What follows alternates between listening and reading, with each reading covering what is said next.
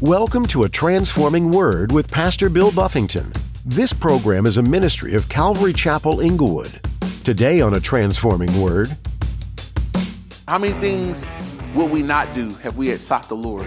How many things has God kept you from because you prayed? Anybody ever been kept from doing something dumb because you prayed?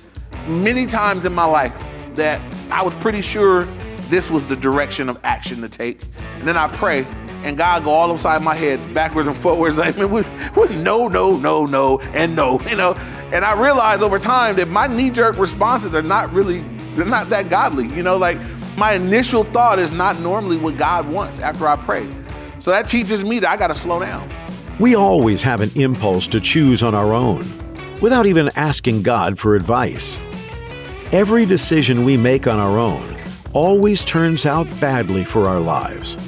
But have you ever thought about asking for and acting upon God's guidance?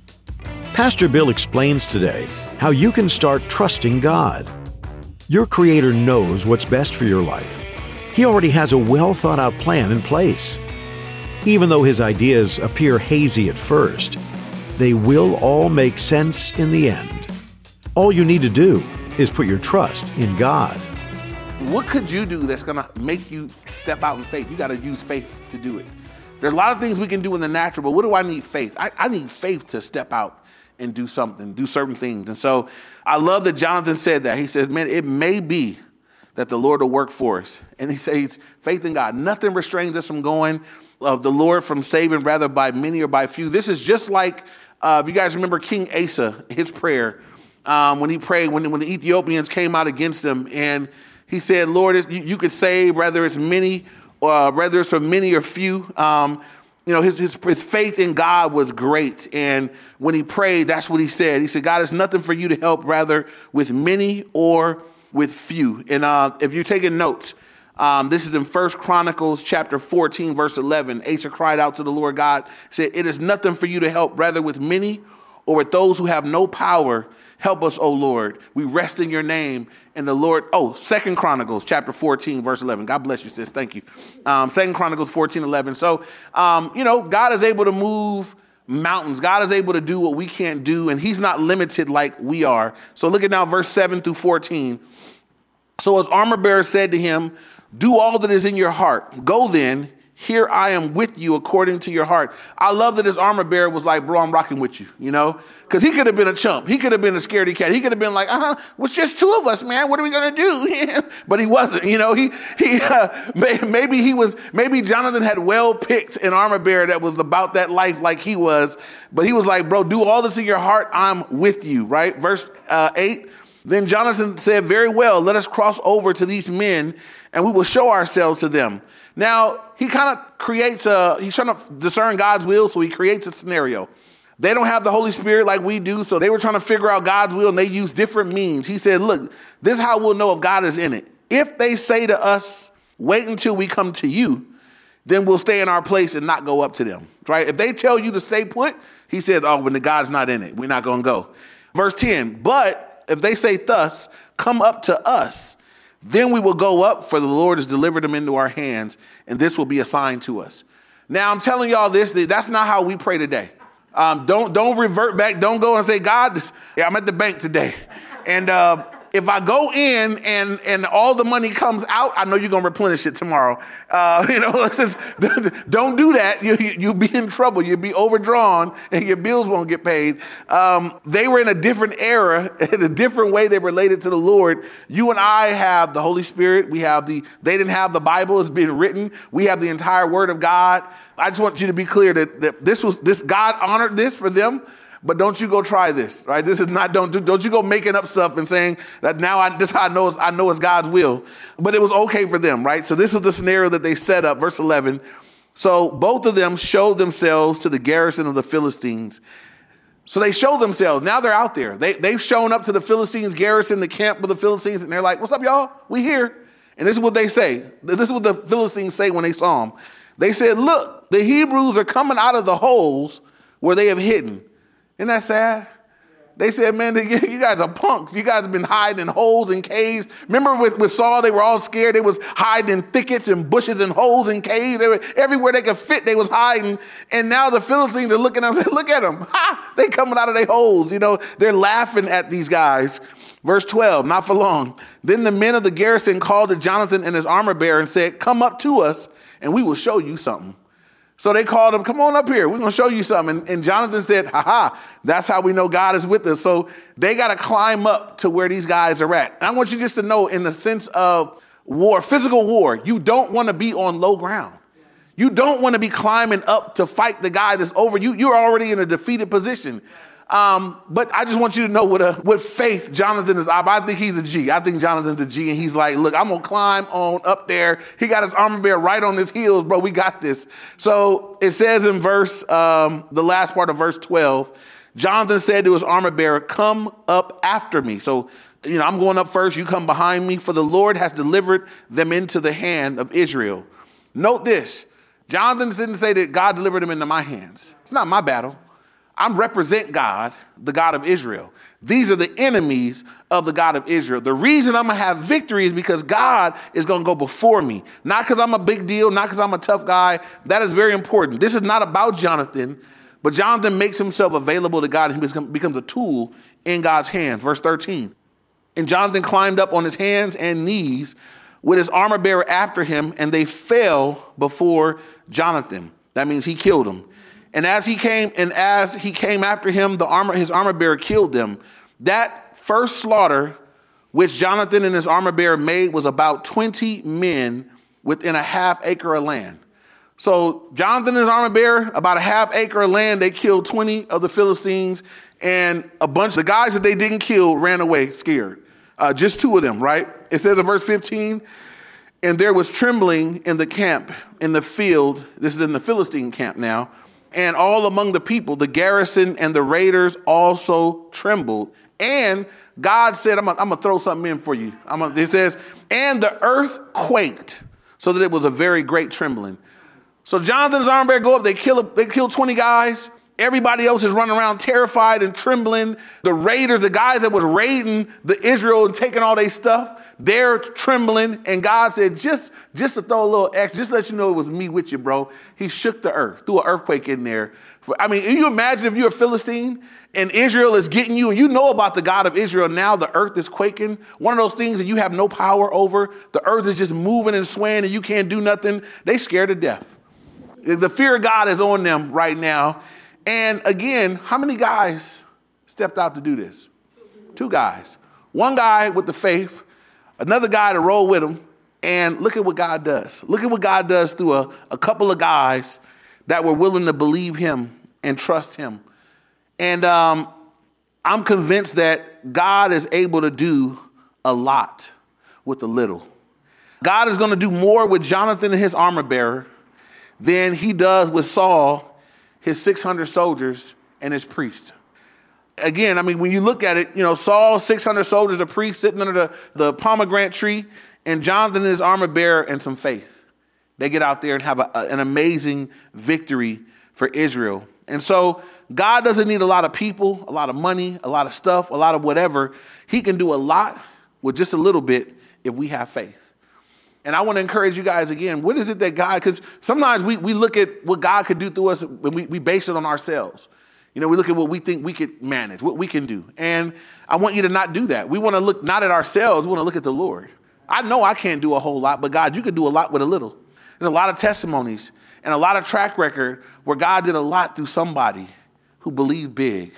We have reason to believe big. We have a big God. And so, again, I wish I could send everybody from church on some kind of mission.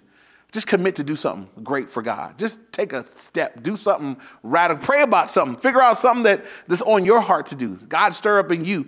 Go attempt something great for God and see what he does. It might blow you away what God will do as you attempt great things, not for yourself, but for him. Make sure that that's important. Make sure that whatever you attempt is for him. And see what he does. Again, this is an example here, but God didn't put this in the Bible for us to just read and be like, wow, Jonathan was cool. These things are written for our admonition, for our learning. We're learning about God. We're always learning about God when we study the Bible. Yeah, we're learning about Saul. But we're learning what God likes, what God doesn't like, what God blesses, what God doesn't bless. God blesses Jonathan's faith and Jonathan's willingness to trust him to do what God already wanted to do. And so I want to take those lessons and let them impact what I do, how I think, and how I live.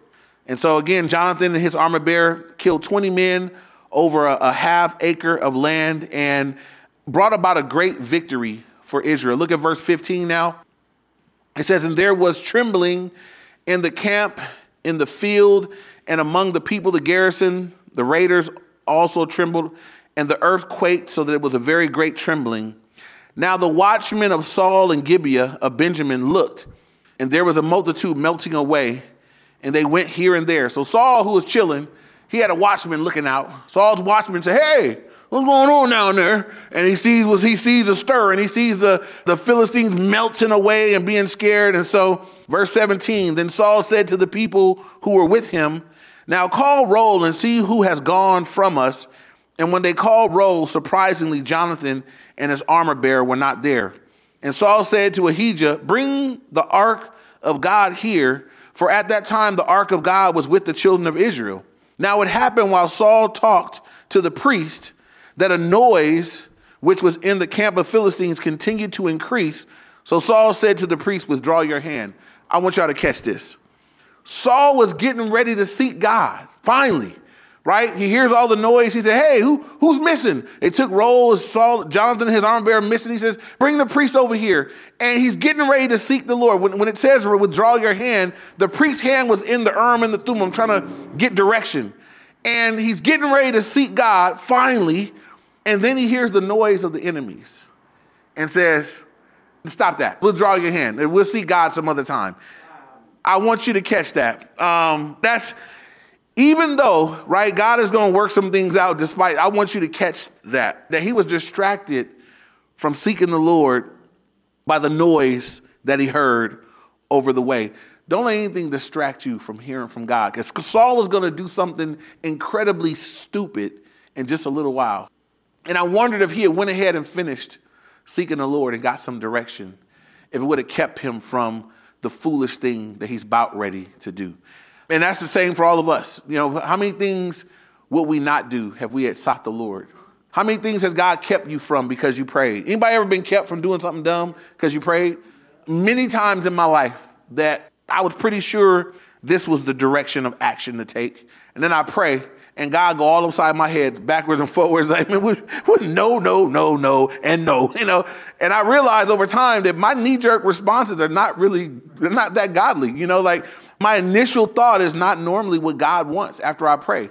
So that teaches me that I got to slow down. I shouldn't make decisions rashly, because a lot of times what I find out is my initial response, that's how I felt.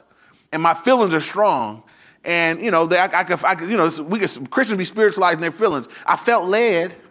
Nah, you just felt. you just felt like doing it, you know. And so he withdrew his hand, didn't finish seeking the Lord.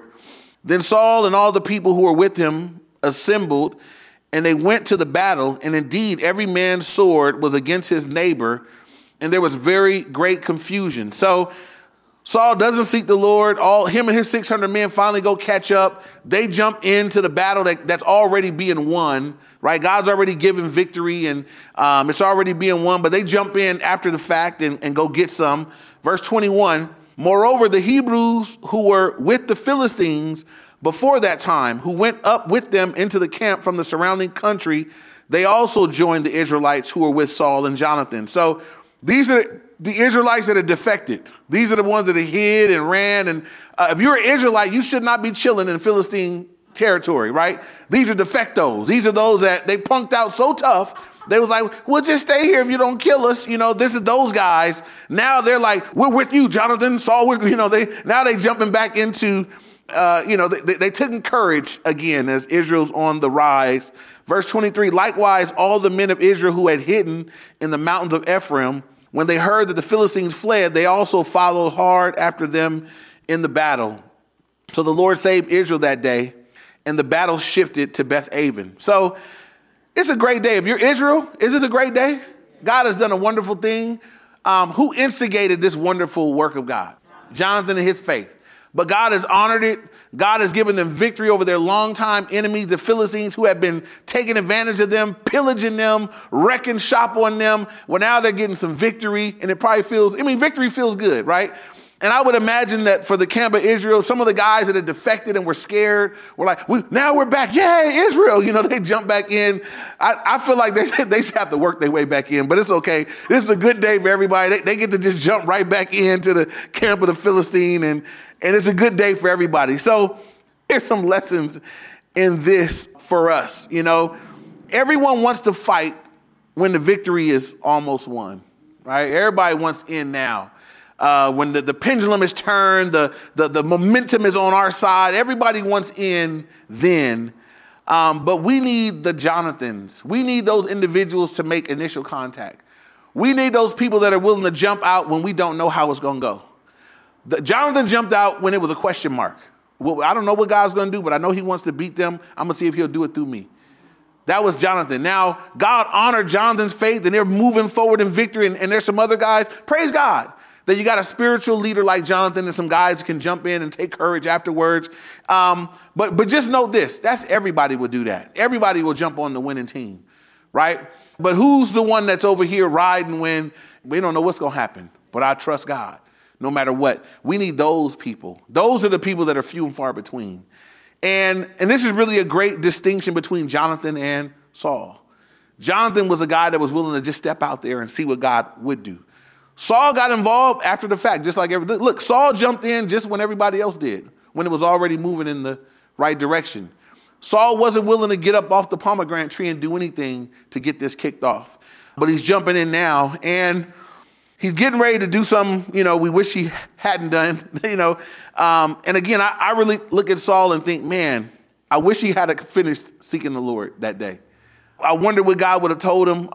We'll never know what God would have said if we had a Sodom, right? I've thought about this. There have been days where I do my devotions or I do my reading, and I get a word. It's not every day, right? But there are days where I'm reading and I get a word from the Lord. This is a direct hit. This is an exact answer to what I'm praying about. This is amazing. I know exactly what to do in this predicament because I believe you spoke to me right through your word. And this is what runs through my mind. What if I hadn't read today? Man, nobody else is telling me this. I only could have got this from the word of God. I couldn't have got this any other way. And so, man, God, if I wouldn't read your word, I'd be missing out on divine direction and what you want to say to me. I need to be in the word every day.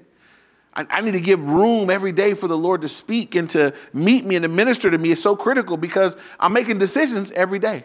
I'm taking steps and doing things every day. And if I want them to be directed by God, I got to spend time with the Lord. Pray and listen and read and seek him. And so Saul doesn't seem to have that as a rhythm of his life. I told you guys we haven't really got to David yet, but I see a commonality between Jonathan and David.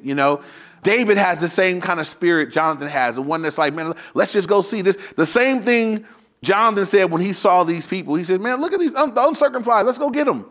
That's exactly what David said when he came down and saw Goliath. He said, man, look at this uncircumcised Philistine talking to us like that. Man, you give me a weapon, I'm finna go see about this. He was appalled that y'all just gonna let him do that, He was like, no, I'll go. Give me some stuff. And that's who God wrought the victory through at that point. So, and I think that's why these two become such intimate friends. They have a beautiful, amazing friendship in the Lord. Two guys with faith in God and passion for the Lord, who genuinely care for each other. May the Lord put in your path, in your life, friends like that. Faith friends that, we had a friendship, but it's built all around Jesus. We got faith in God. We love each other. We love each other in God. It's so important. It's so powerful that we have that in our lives, that we have friends that they love the Lord like we do. And they believe God like we do. And we can talk about the things of God and it's not weird. They don't think, I got people that if I shared all that was in my heart, they would say, bro, that's you overdoing it. You doing too much. I've been told that. I had to learn over time that everybody I got some friends we see it the same way. We both believe God. We can talk the word, not just pastors, I got Christian friends that we can talk about the things of the Lord and believe God. But I got some people, you start talking like that, like, bro, take all that. You know, you got the, that's a lot. They don't get it. I need my faith friends. I want those people that I can stand in for them at times, and they can stand in for me at times. And so if God has blessed you with friends like that, man, hold them dear. Be grateful for them. Pray for them. Make sure you cultivate those friendships and keep them close because they're important. And so Jonathan will be very important to David. And David will be very important to Jonathan. They both get something from each other in their friendship. So it's important that God brought them together the way that he did. So moving down, so we saw in verses 19 to 23, some of the scaredy cats who had hid out, they came back to join Israel. We see everybody, wants to fight when the momentum is moving the right way. But like I said, we need the Jonathans. We need those people that'll make the initial confrontations. And it's amazing to see what a faith-filled leader can stir up in the hearts of others as they observe the results of your faith, right? Jonathan, everyone is observing the results of his faith. I bet his armor bearer is we don't get his name right here, but I bet his armor bearer is he's going to be impacted by this. He's seeing God move. He's like, bro, that was amazing. Let's do it again. This is probably great for him, great for everybody else. And you never know that you could be that person as you take steps of faith and you operate that way. There may be your own kids. There may be friends nearby that are watching you and they're like, wow, bro, or sis, I am stirred up as I watch what God does. There are men that I know that I admire and that I look up to. And I make sure I keep people around me that I'm looking up to them. And there are guys that I watch the steps of faith and I watch the sacrifices, the things that they've done and watch what God has done. And I'm stirred. I'm encouraged. Their story. I know them, right? There's living people that I have a relationship with. I'm watching God do amazing things, and it blows me away. I'm gonna give you an example. One of my best friends is he'll be here to share sometime this year. He's from Newark, New Jersey. My buddy Ray Dash, pastor the church in the projects in Newark. We met in 2000, and I'm telling you, we met at a youth workers conference, and the Lord just went wham. We became instantly. It was like, bro, we had all these things in common. That was my bro. We were young, 20-something at the time, married, we had kids. We were both helping out in youth ministry at the churches we were at.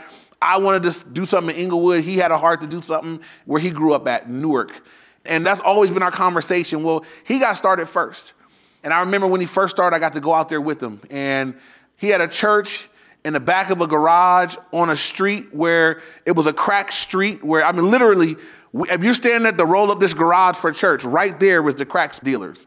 They were dealing crack all service, and then they were right there. It was in the hood. But I was blessed to be there with them watching the Lord start the work. I got pictures of us there. It was no heat in the East Coast. It was they would bring in propane inside. I realized now that was not very safe, but it was doing what you could do. But I watched the Lord bless that. I watched the church grow and move from place to place. He ended up in this building that he's in now.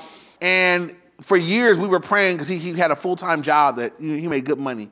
He's like, man, but I really feel like God wants to let that go and just serve the Lord full time. But, I don't know. The church will never be able to pay me. The church over here, it's in the hood. People are, my church, his church is at the projects. So the people don't have very much. The giving is very low. But he took a step of faith. We prayed and prayed and prayed. He's like, bro, I need to be here. And amazing what God did. Some other church in Arizona heard about what he was doing, called and said, hey, I want to come down with some of my admin guys and whatever, want to see what's happening. And they came out and they just observed the work that was happening and the kids and the people that were being ministered to. And they said, bro, we want you to come home full time. Tell us what you get paid. And they put up something together for him, and they basically brought him home and paid him to be there full time.